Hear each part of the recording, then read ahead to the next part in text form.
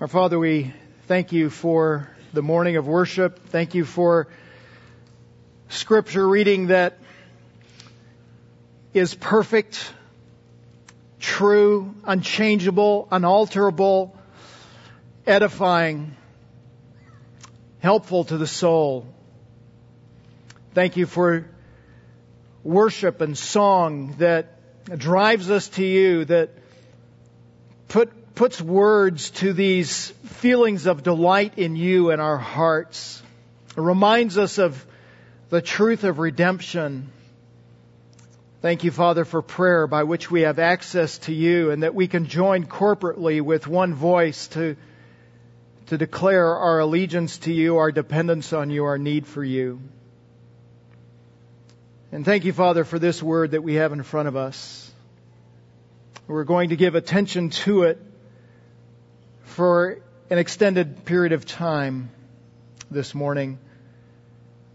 Would you take this word and make it such that it is not just words on the page, but that it becomes words written on our hearts,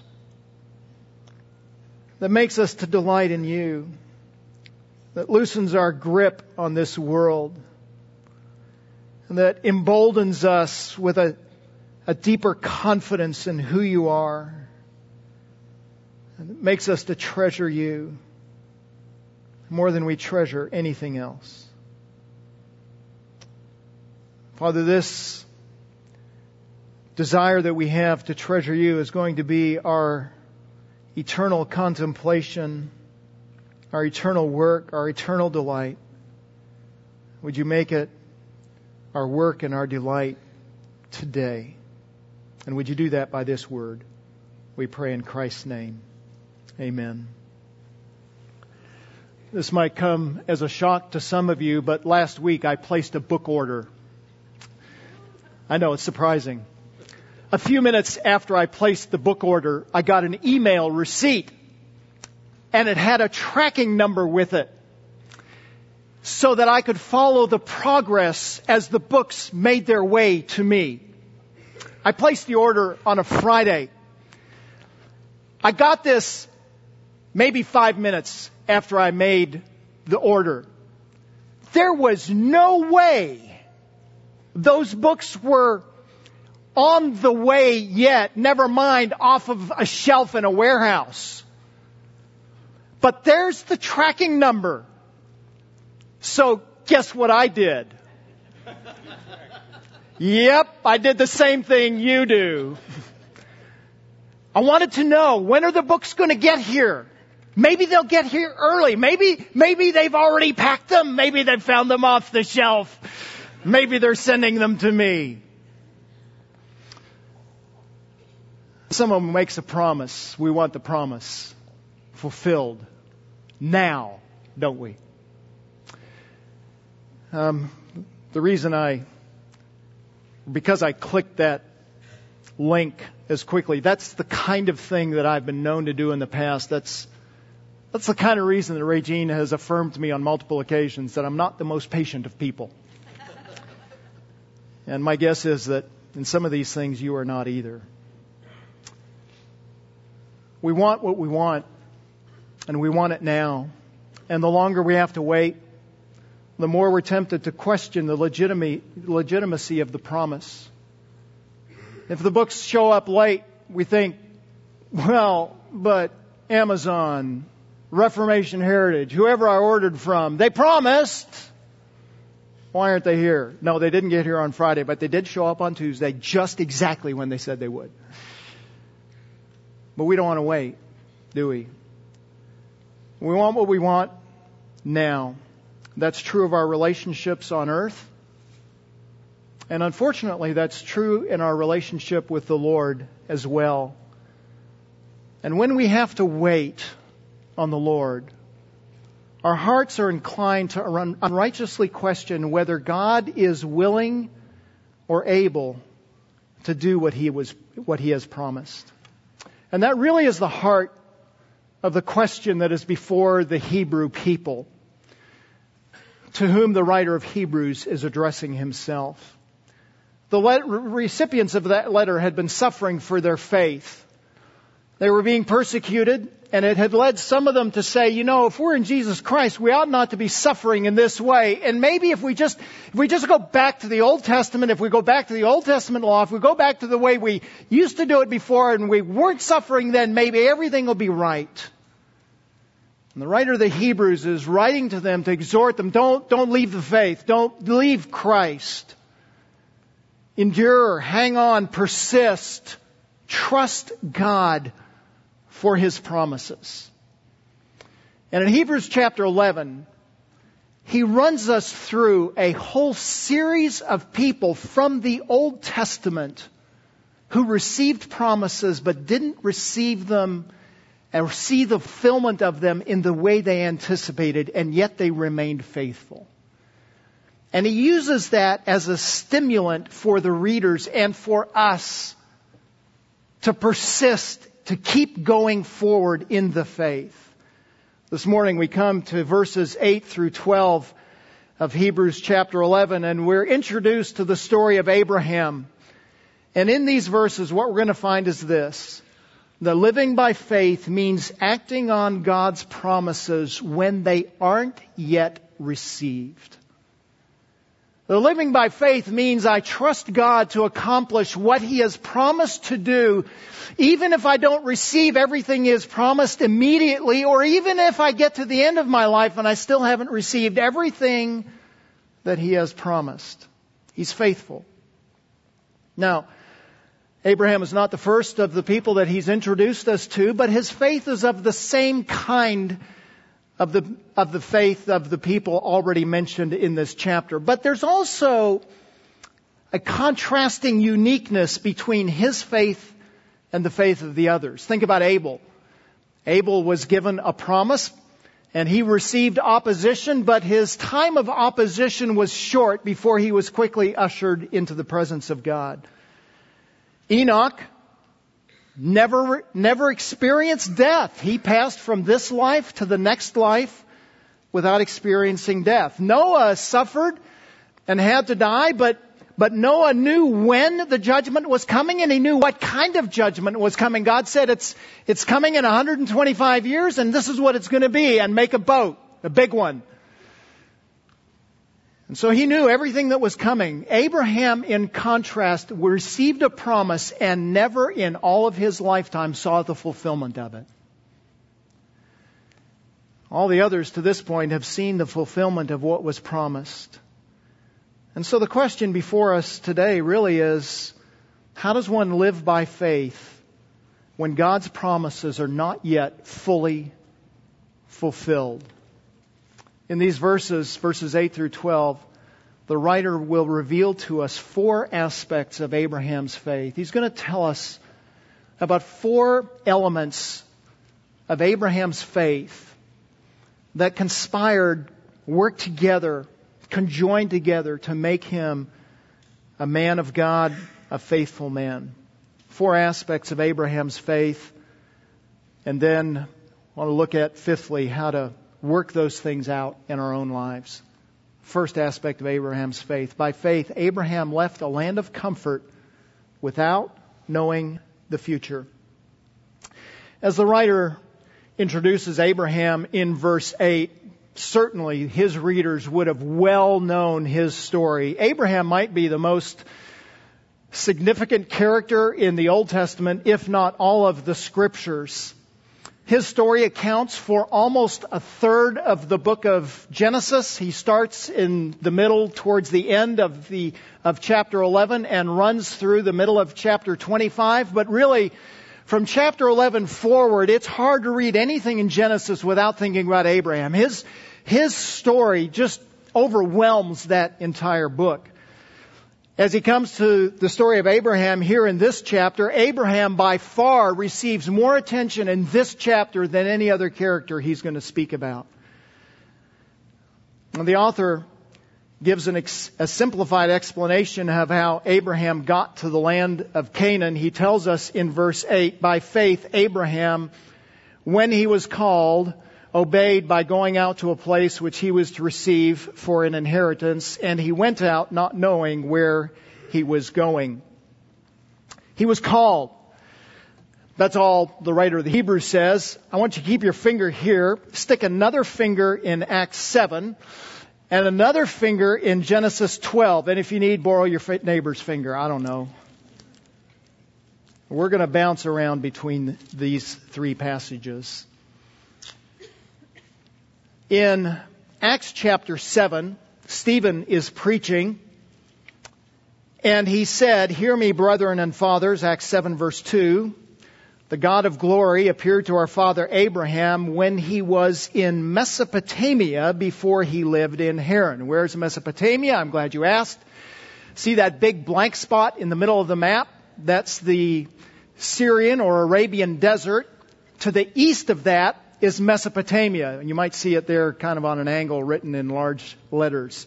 Just north of Babylon, north of the Persian Gulf, far east of the Mediterranean Sea. That's where he was. And specifically, we know from Genesis chapter 11 that he was in Ur of the Chaldees. Terah took Abram his son and Lot the son of Haran. That's Genesis 11:31. Took Lot, his grandson, Sarai, his daughter-in-law, his son Abram's wife, and they went out together from Ur of the Chaldeans in order to enter the land of Canaan, and they went as far as Haran and settled there. So Abraham was way south in Ur, just north of the Persian Gulf, about 140 miles southeast of the city of Babylon, and he went up one of two routes. We don't know exactly. This map is showing it, that he's going along the Euphrates all the way up to the city of Haran. Could have gone along the Tigris, which intersects with the Euphrates at the city of Babylon and then goes north and then west. That's a journey of somewhere around 600 miles or so. He went there, as we read in Genesis 1, with Terah, his father, with Sarah, his wife, and his nephew Lot. He had another brother that evidently stayed behind in Ur. They stayed in Haran sometime. We don't know how long they stayed in Haran. And from there they went to Canaan. It should be noted that as we think about that journey from Ur to Haran, that Abraham was leaving as good a place as there was in that ancient world. Ur was well developed in education. They had a clear system of reading and writing. They had an advanced system for keeping track of mathematics, and that was a well developed system. It was financially prosperous. It was comfortable financially. It was a manufacturing center. It was a manufacturing center even primarily of statues and idols. They were made from a variety of goods like gold, copper, ivory, hardwoods, many of those things that were imported. And so it was prosperous. They had all of these goods coming in. It was comfortable. Listen to what Joshua says about Abraham. Joshua 24:2. Joshua said to all the people, "Thus says the Lord, the God of Israel, from ancient times your fathers lived beyond the river." So back before the nation began, the fathers, Abraham, lived on the other side of the Jordan, way across, Tigris and Euphrates actually, namely Terah, the father of Abraham and the father of Nahor, and they served other gods. So Joshua is clear that as Abram at the time, receives this word from God, and as he and Terah and their family leave Ur, that they've been engaged in pagan idolatrous worship. There was nothing about Abram at the time he received the word of God that made him inclined to follow God, except ultimately the word of God himself. They get to Haran. Genesis 11, verse 32 tells us that Terah, Abram's father, dies in Haran. And then from Haran, Abram, his wife, and Lot head down to Canaan.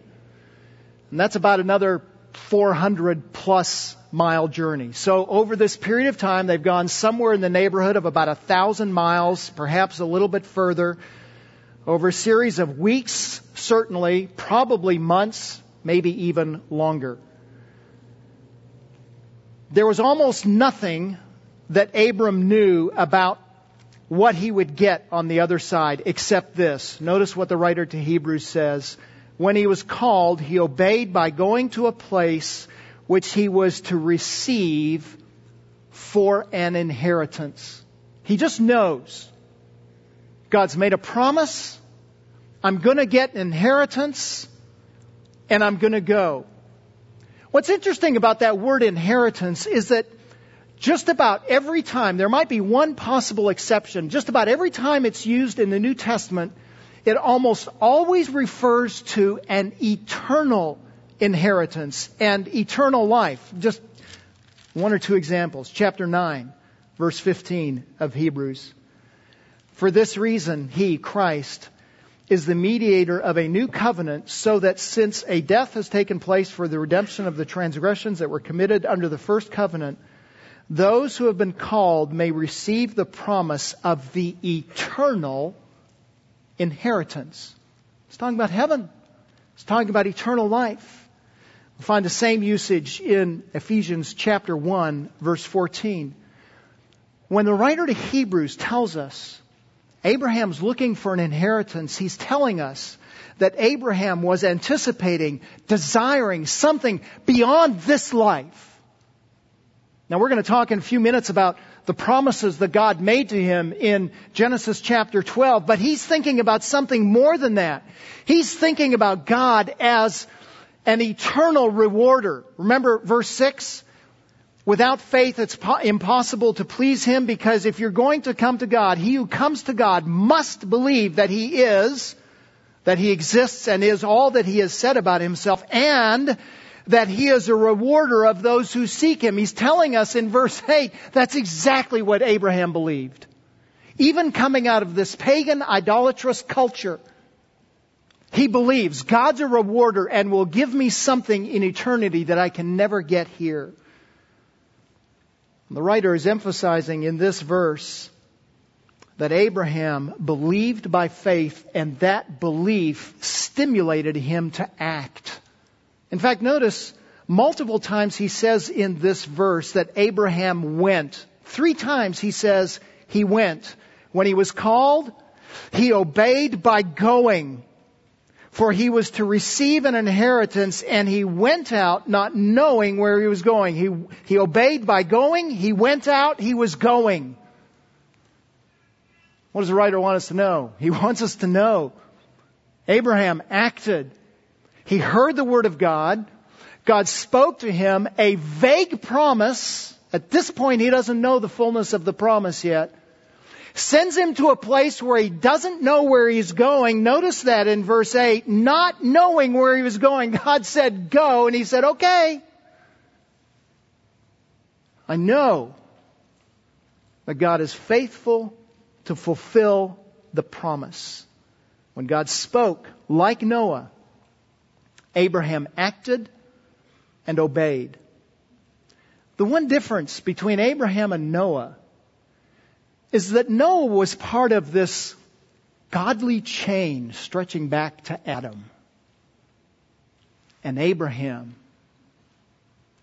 can we say it this crassly, was a rank pagan. Wrapped up in idolatry of the worst sorts. And God spoke and transformed him and led him out.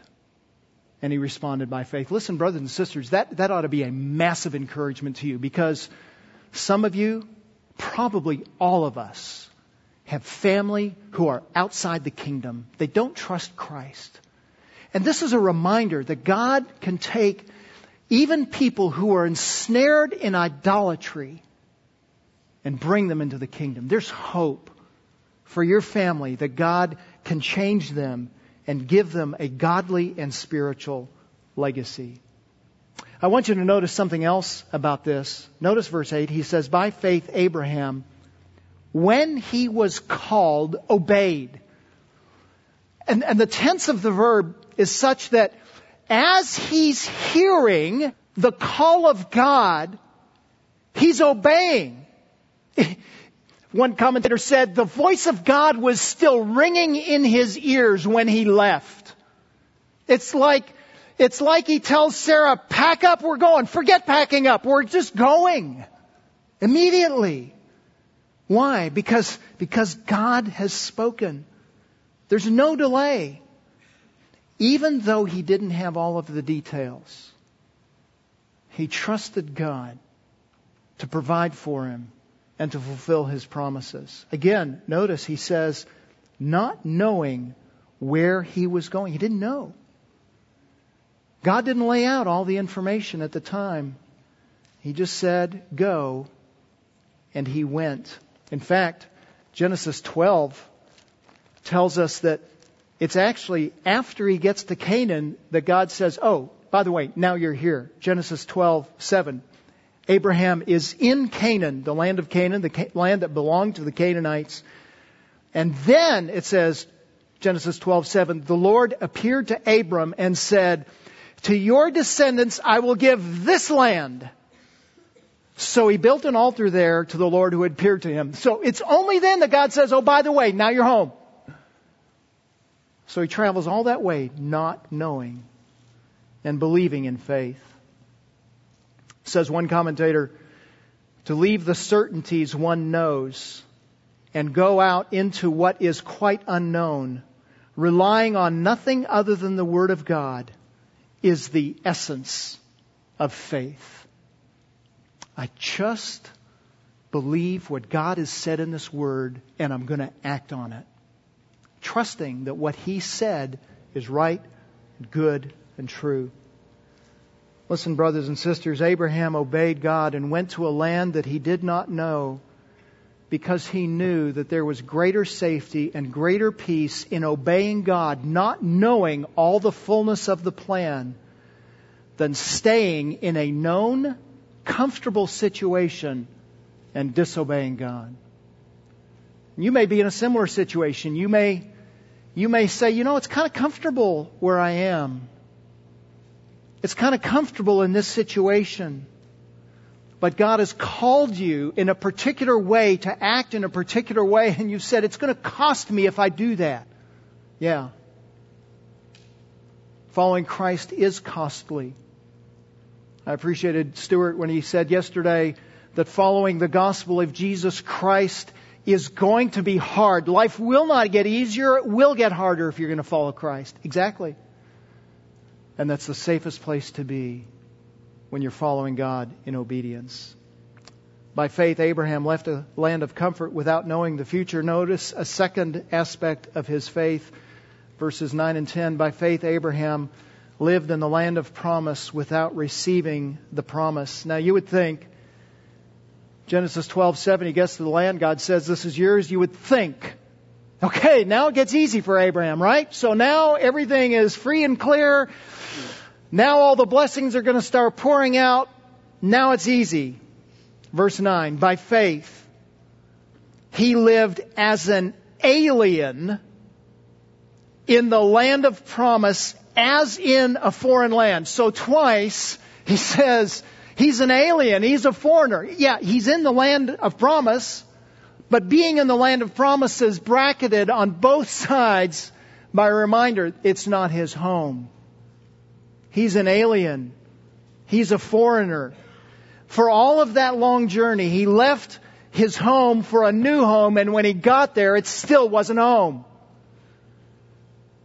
Says one commentator, paradoxically, when he got to the land of Canaan that God had promised to him, Abraham lived in it not as its owner, but as a resident alien. I know what that's like. I was born north of the American border, about 80 miles north in Canada. And for a number of years, even after Regine and I were married, I was still not a naturalized citizen. And every 4 years, particularly when the political cycle would come around and I would make an opinion about something, she would just look at me and say, you don't have a right to say anything until you can vote. I just want to clear, I am now no longer an alien or foreigner, but I have a right to say something. Not Abraham. All his life, he lived in the land of promise as an alien. It actually gets worse. dwelling in tents. He not only doesn't have a permanent spot in the land, he doesn't even have a permanent house. He's not even renting a trailer. He's not even in a fifth wheel. He's in a canvas tent that's going to decay. How many times over the 100 years that he lived in Canaan did he have to replace that canvas tent? Who knows? How many times did he have to move it? Who knows? The whole time he's there, no home, no permanent location. And it gets still worse. It wasn't just true about him. But notice this, verse 9. Dwelling in tents with Isaac and Jacob, fellow heirs of the same promise. So the same promise that Abraham got get reiterated to Isaac and Jacob, and they live in tents the whole time as well.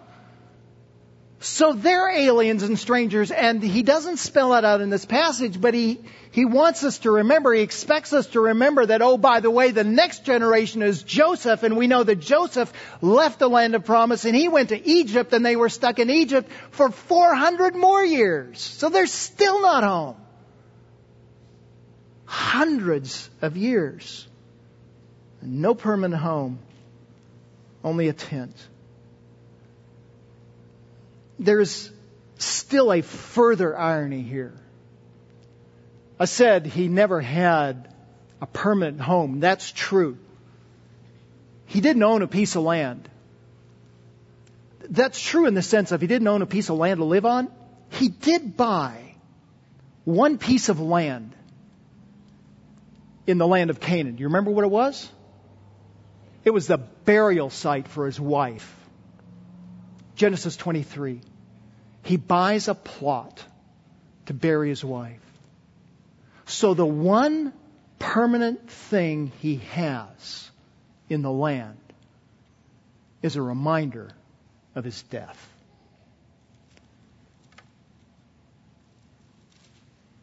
How do you keep going?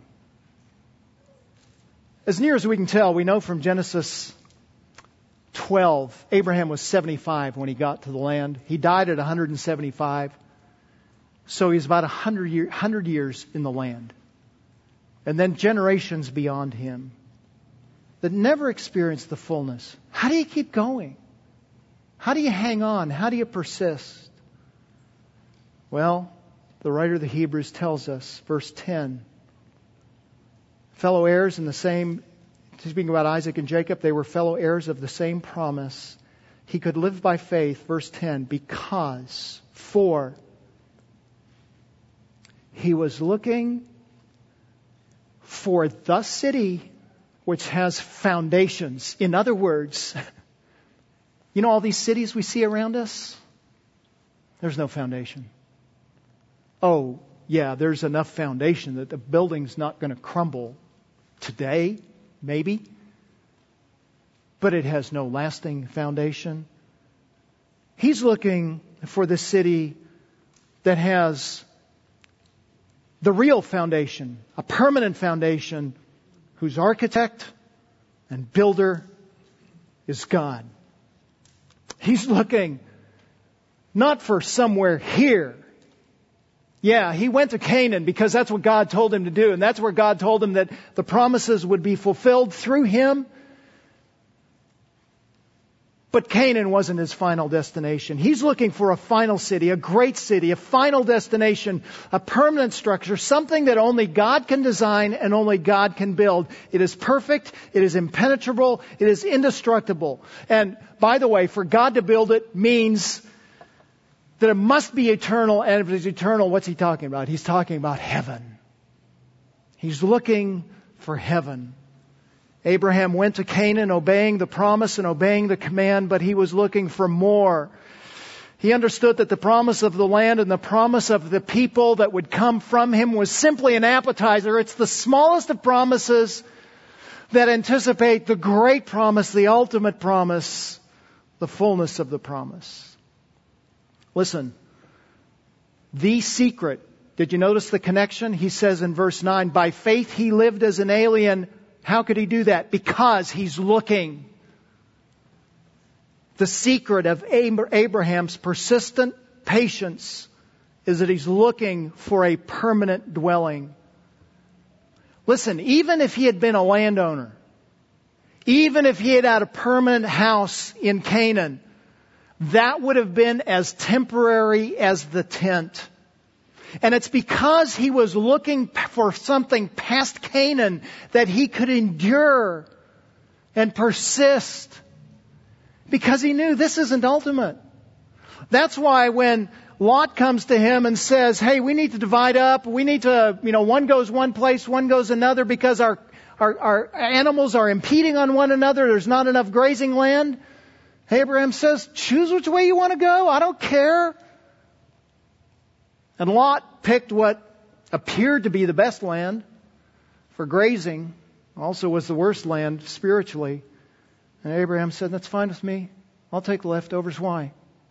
Because he's looking to heaven. This isn't ultimate. This isn't where he's placed his hope. He has his eyes on a bigger prize. He believes, verse 6, that God is a rewarder of those who seek Him. He'll say the same thing. We'll see this next time we look at this. Verses 15 and 16, speaking not just of Abraham, but also of Abel and Enoch and Noah and Sarah. If indeed they had been thinking of that country from which they went out, they would have had opportunity to return. But as it is, they desire a better country, that is, a heavenly one. And therefore God is not ashamed to be called their God, for He has prepared a city for them. That's what He's looking for. He could live faithfully in the promised land without receiving the full promise because he was anticipating something better than a tangible and temporal blessing. By faith, Abraham left the land of comfort without knowing the future. By faith, Abraham lived in a land of promise without receiving the promise. Verse 11, by faith, Sarah persisted in believing when tempted to doubt. Verse 11, we shift the view from Abraham to Sarah. Obviously, they are closely connected to each other, husband and wife. Sarah's got to be engaged in the process with Abraham in order for physical progeny to come. And we read what she thought about that in Genesis 18. Verse 11, the writer of the Hebrews says something a little bit different than Genesis. We see progress in Sarah. By faith, even Sarah herself received ability to conceive even beyond the proper time of life, since she considered him faithful who had promised. It's helpful to think back to Genesis 12 and what the promise was that was made to Abraham. There was a promise of a land. So God says to Abraham in Genesis 12:1, the Lord said to Abram, go now forth from your country and from your relatives and from your father's house to the land I will show you. So go to land. I'm going to give you a land. Verse 7 of this same chapter, we understand that it's the land of Canaan. He says in verse 2 of Genesis 12, not just will I give you a land, but he also says, I will make you a great nation. And I will bless you, and I will make your name great, and so you shall be a blessing. So there's going to be a physical progeny that come from you, descendants that come from you. It tells us later that there are going to be as many as the sand of the sea and the stars of the heavens. In other words, an uncountable number of people that are going to emanate from you.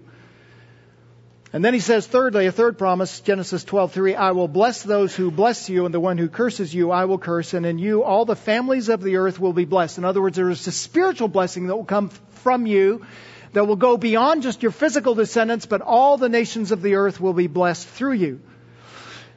And in Hebrews 11, verses 8 through 10 deal with the promise that Abraham received about the land and how Abraham responded to that. This verse and the next verse deal with the physical posterity and the descendants that will come from Abraham that God promised in Genesis 12:2. As Moses tells the story about Abraham and Sarah, he is really clear about their inability to have children. So in Genesis 11, Haran, it says, Haran, Abraham's brother, died in the presence of his father Terah in the land of his birth in Ur of the Chaldees. So Haran dies. That's Lot's father. Abraham and Nahor took wives for themselves. The name of Abraham's wife was Sarai, and the name of Nahor's wife was Milcah. Nahor and Milcah evidently stay in Ur, and Abraham leaves and goes with Terah to Haran, along with Lot. Verse 30, Sarah was barren. She had no child. That's what the text says. It twice. He says, Sarah doesn't have children.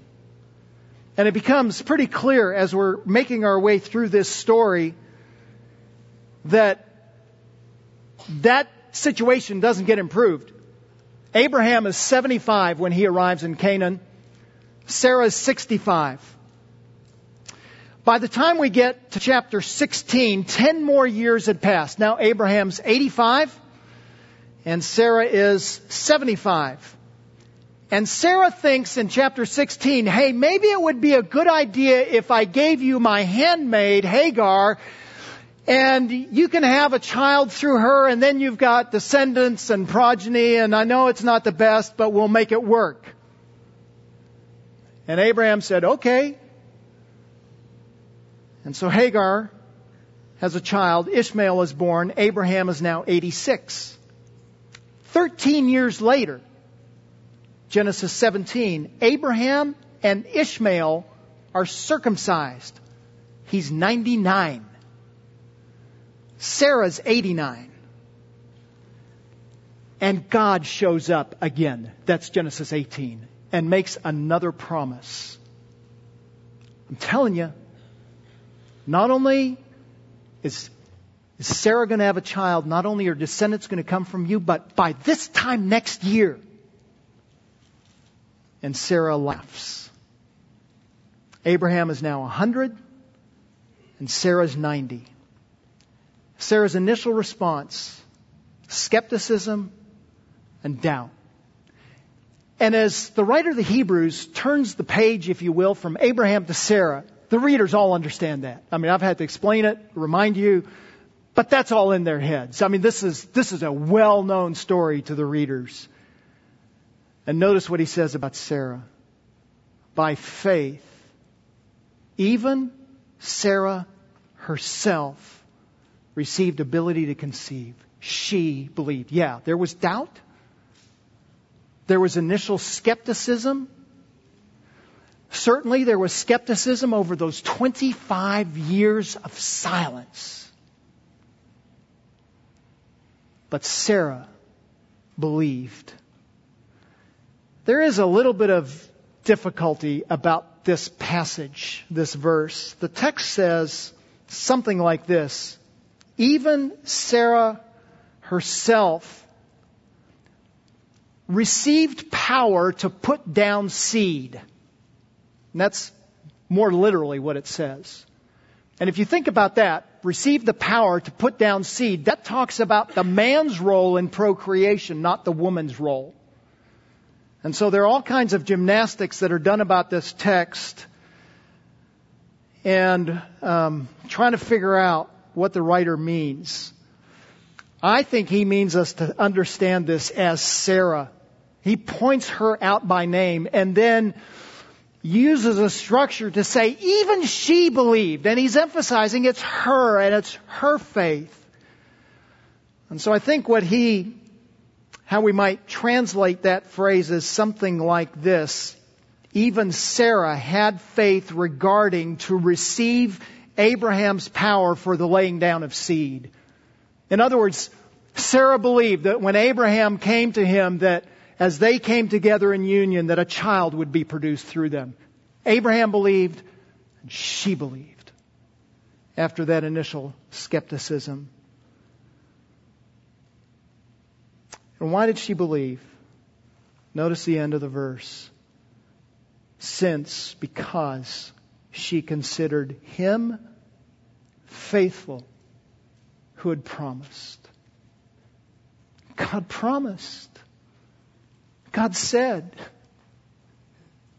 And she said, I know the one who is, and I trust Him. Listen, brothers and sisters, a lot of promises out there in this world. A lot of people saying, a lot of things enticing us to say, if you just do this, you're going to be satisfied. If you just follow this course, then you'll be happy. There's only one who can make that promise and fulfill it. 6:13 of Hebrews, when God made the promise to Abraham, since he could swear by no one greater, he swore by himself. God alone is the able promise keeper. Chapter 10, verse 23, let us hold fast to the confession of our hope without wavering, because He who promised is faithful. He will see you through to the end if you are His. He will keep you. He will preserve you. He will guide you. He will lead you. Listen, this chapter is not about having faith. This chapter is about a faithful, trustworthy God. You can believe Him. You can hold on to Him. He will satisfy you. He will not leave you behind. He will preserve you. He will keep you. When God promises and God declares, while you may be tempted to doubt, there's no doubt that it's final, and you can repent and you can turn to Him, even as Sarah did, and He will be faithful to preserve you.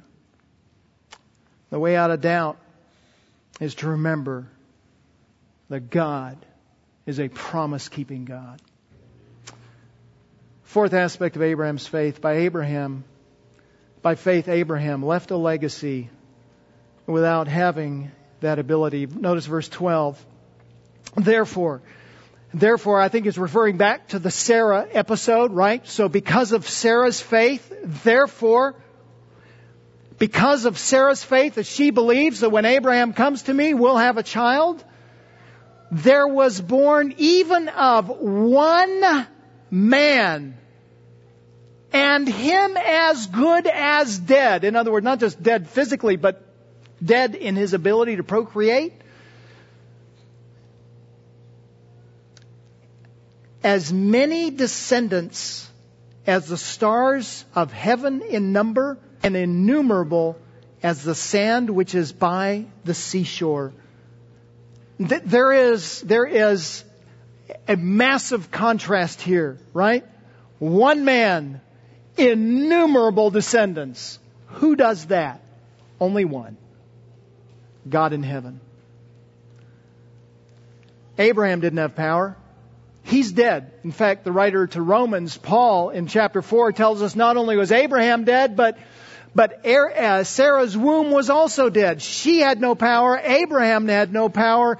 Neither of them had any power to accomplish anything, and we find innumerable, uncountable people coming from him.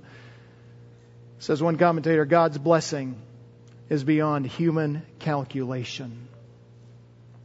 And the writer is reminding the readers about a God who fulfills and keeps promises. He has used the life of Abraham to illustrate God's faithfulness. God kept the promise of the land to Abraham. He kept the promise of physical descendants to Abraham. But this verse is more than just about physical descendants, isn't it? In fact, it's striking to me that the writer of the Hebrews quotes in verse 12 from Genesis 15. Genesis 15, God has reiterated the promise that He made in chapter 12 to Abraham. And it says in verse 5 of Genesis 15, and He, God, took him, Abraham, outside and said, now look toward the heavens and count the stars, and if you are able to count them. And He said to them, so shall your descendants be. So as many stars as there are, that's how many descendants you will have. Verse 6 of Genesis 15, then he believed the Lord. Abraham believed. Watch this. And He, God, reckoned it to him as righteousness. That phrase, it was accounted to him, it was imputed to him as righteousness. God declared him to be righteous, becomes the statement of faith in the New Testament. This is how all men come to faith in Christ. So when the writer of the Hebrews says what he says in verse 12, he's talking about physical progeny, but he's also thinking about spiritual descendants. God's kept and is keeping all of the promises that he has made to Abraham, land, seed, and spiritual blessing. It's all kept. It's all preserved. Abraham's faith in God, through which God declared him to be right, was not only Abraham's faith, but it's the same kind of faith that all men must have in order to be saved. In fact, that's what we read earlier in Romans chapter 4. Remember that? Romans chapter 4, after speaking about the faith of Abraham, it says at the end of the chapter, starting in verse 23, "Now not only for his sake was it written that it was credited to him, or accounted to him, or imputed to him, but for our sake also, to whom it will be credited as those who believe in him who raised Jesus our Lord from the dead. He who was delivered over because of our transgressions, and he was raised for our justification."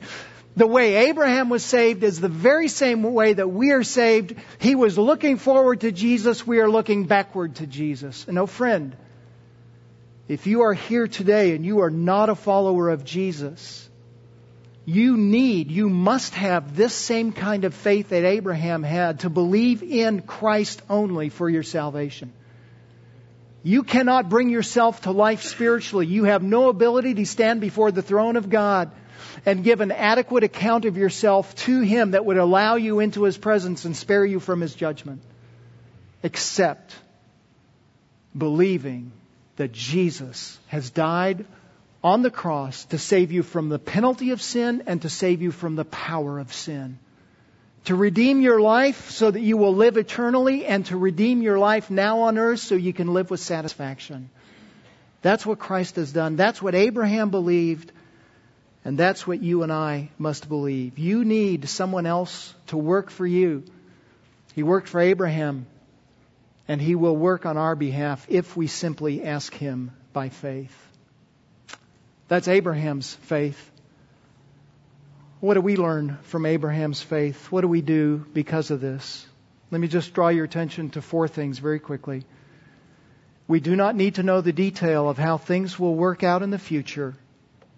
We simply need to know the one who commands us to act and do what he commands us to do. And that's enough. You don't need the details. You need the one who makes the promise. It's enough to be obedient for the one who is tempted by anxiety, as we learned about yesterday. It's enough for the one who is tempted to stop loving, who says, "I've loved enough, I don't need to excel still more." It's enough for the one who is tempted to stop believing in God, even as the writer is addressing these Hebrews who were in that position.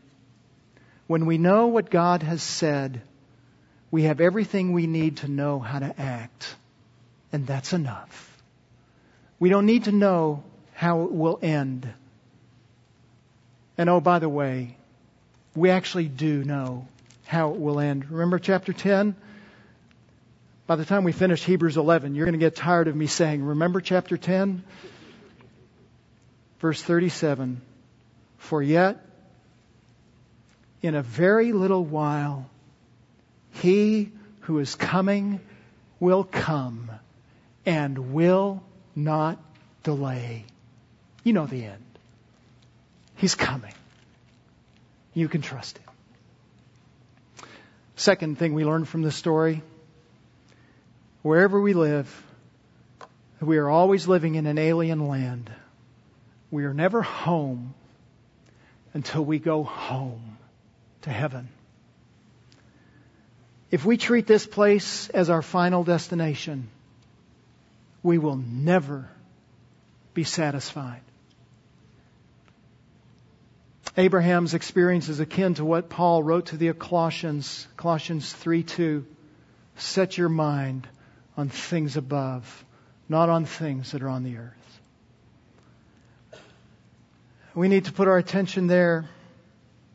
To be of earthly usefulness, our heads must be in the clouds of heaven. To be of any benefit on this earth, we must be looking way beyond this earth and looking to what we will have in the future. It's only then that we will be satisfied with what we have here, and it's only then that we'll be effective in how we are being used here. Our home is not here. And we should not grieve when we lose those things as if our loss is permanent. I needed that sentence this week. There are things we've all lost or are losing in this world.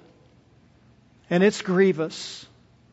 But we should not grieve as those who have no hope. It's not permanent. It's not final. What is permanent cannot be taken away from us. We should always understand, I'm not home here. This is alien. Thirdly, the key to overcoming doubt is remembering the one who has made the promise. Sarah overcame her doubt by remembering the God who promised and His power. And the writer of the Hebrews is constantly pointing his readers to the supremacy of Christ to strengthen them in their struggles.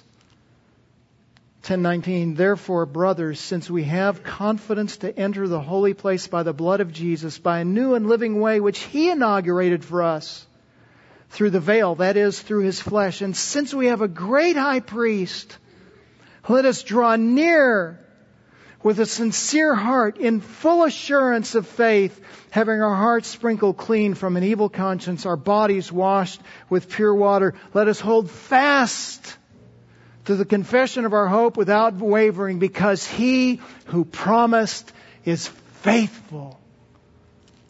We're going to see this, chapter 12, verse 3. Consider Him who endured such hostility by sinners against Himself, so that you will not grow weary and lose heart. Remember Him. Remember His supremacy.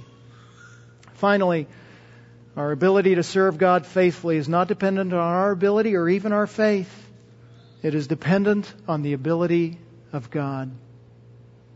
Trials and troubles did not mean that God had failed Abraham, even when they persisted for centuries. Trials and troubles do not mean that God fails us. It just means that we need to persist in believing the one who is a promise, trusting that He will accomplish His purposes. We live in a perverse world, don't we? But it's always been that way. This week in my Bible reading, I read through the book of Judges. Remember the book of Judges? Someone has said that's where all the weird stories in the Bible are. I read of the perversely tangled life of Samson. I mean, how do you sort him out? I read of the idolatry of Micah and the perversity of his personal Levite, quote-unquote, priest, so that he could do what he wanted. I read of another Levite's concubine. That's a problem. And the horrific sin of rape against her. That's a problem. And then how he cut her up and sent her to all the tribes. That's a problem. What do you do about that? And Benjamin's unwillingness to engage in retribution. And then the civil war against Benjamin. What do you do with that? And then what do you do about all the women that they procure to keep the line of Benjamin going? It's a perverse world. The final line in the book summarizes that difficult stage in Israel's history. The very last words of Judges, in those days there was no king in Israel. Everyone did what was right in his own eyes. Yeah, it was true then. It's true today. The sins of those days mirror and frankly surpass the sins of our own world. Brothers and sisters, hear this. Living in a perverse world does not mean that God is omnipotent, God is impotent, or God has forgotten. He's made a promise. He made it to Abraham, and though Abraham didn't see the full fulfillment of it, he kept it and is keeping it. Abraham kept on believing. God promised a land and he believed. He promised physical descendants, he believed. He promised spiritual descendants and he believed. And the writer of Hebrews recounts this story about Abraham believing without full fulfillment to encourage the readers and us. God's trustworthy. Hold on to Him. Do not throw away your confidence in God. God is coming, and He will not delay from His timetable in completing His plan of redemption. Our Father, we thank You for this reminder. Oh, we need this these days. And would You continue to stimulate our heart in gratitude, faithfulness, perseverance, joyful perseverance, because we have considered You as one who is faithful. A promise-keeping God who keeps His promises and keeps His people. Help us to live out that faith in the perversity of this world and in the difficulty of our personal circumstances this week. We pray in the name of Christ and for His glory. Amen.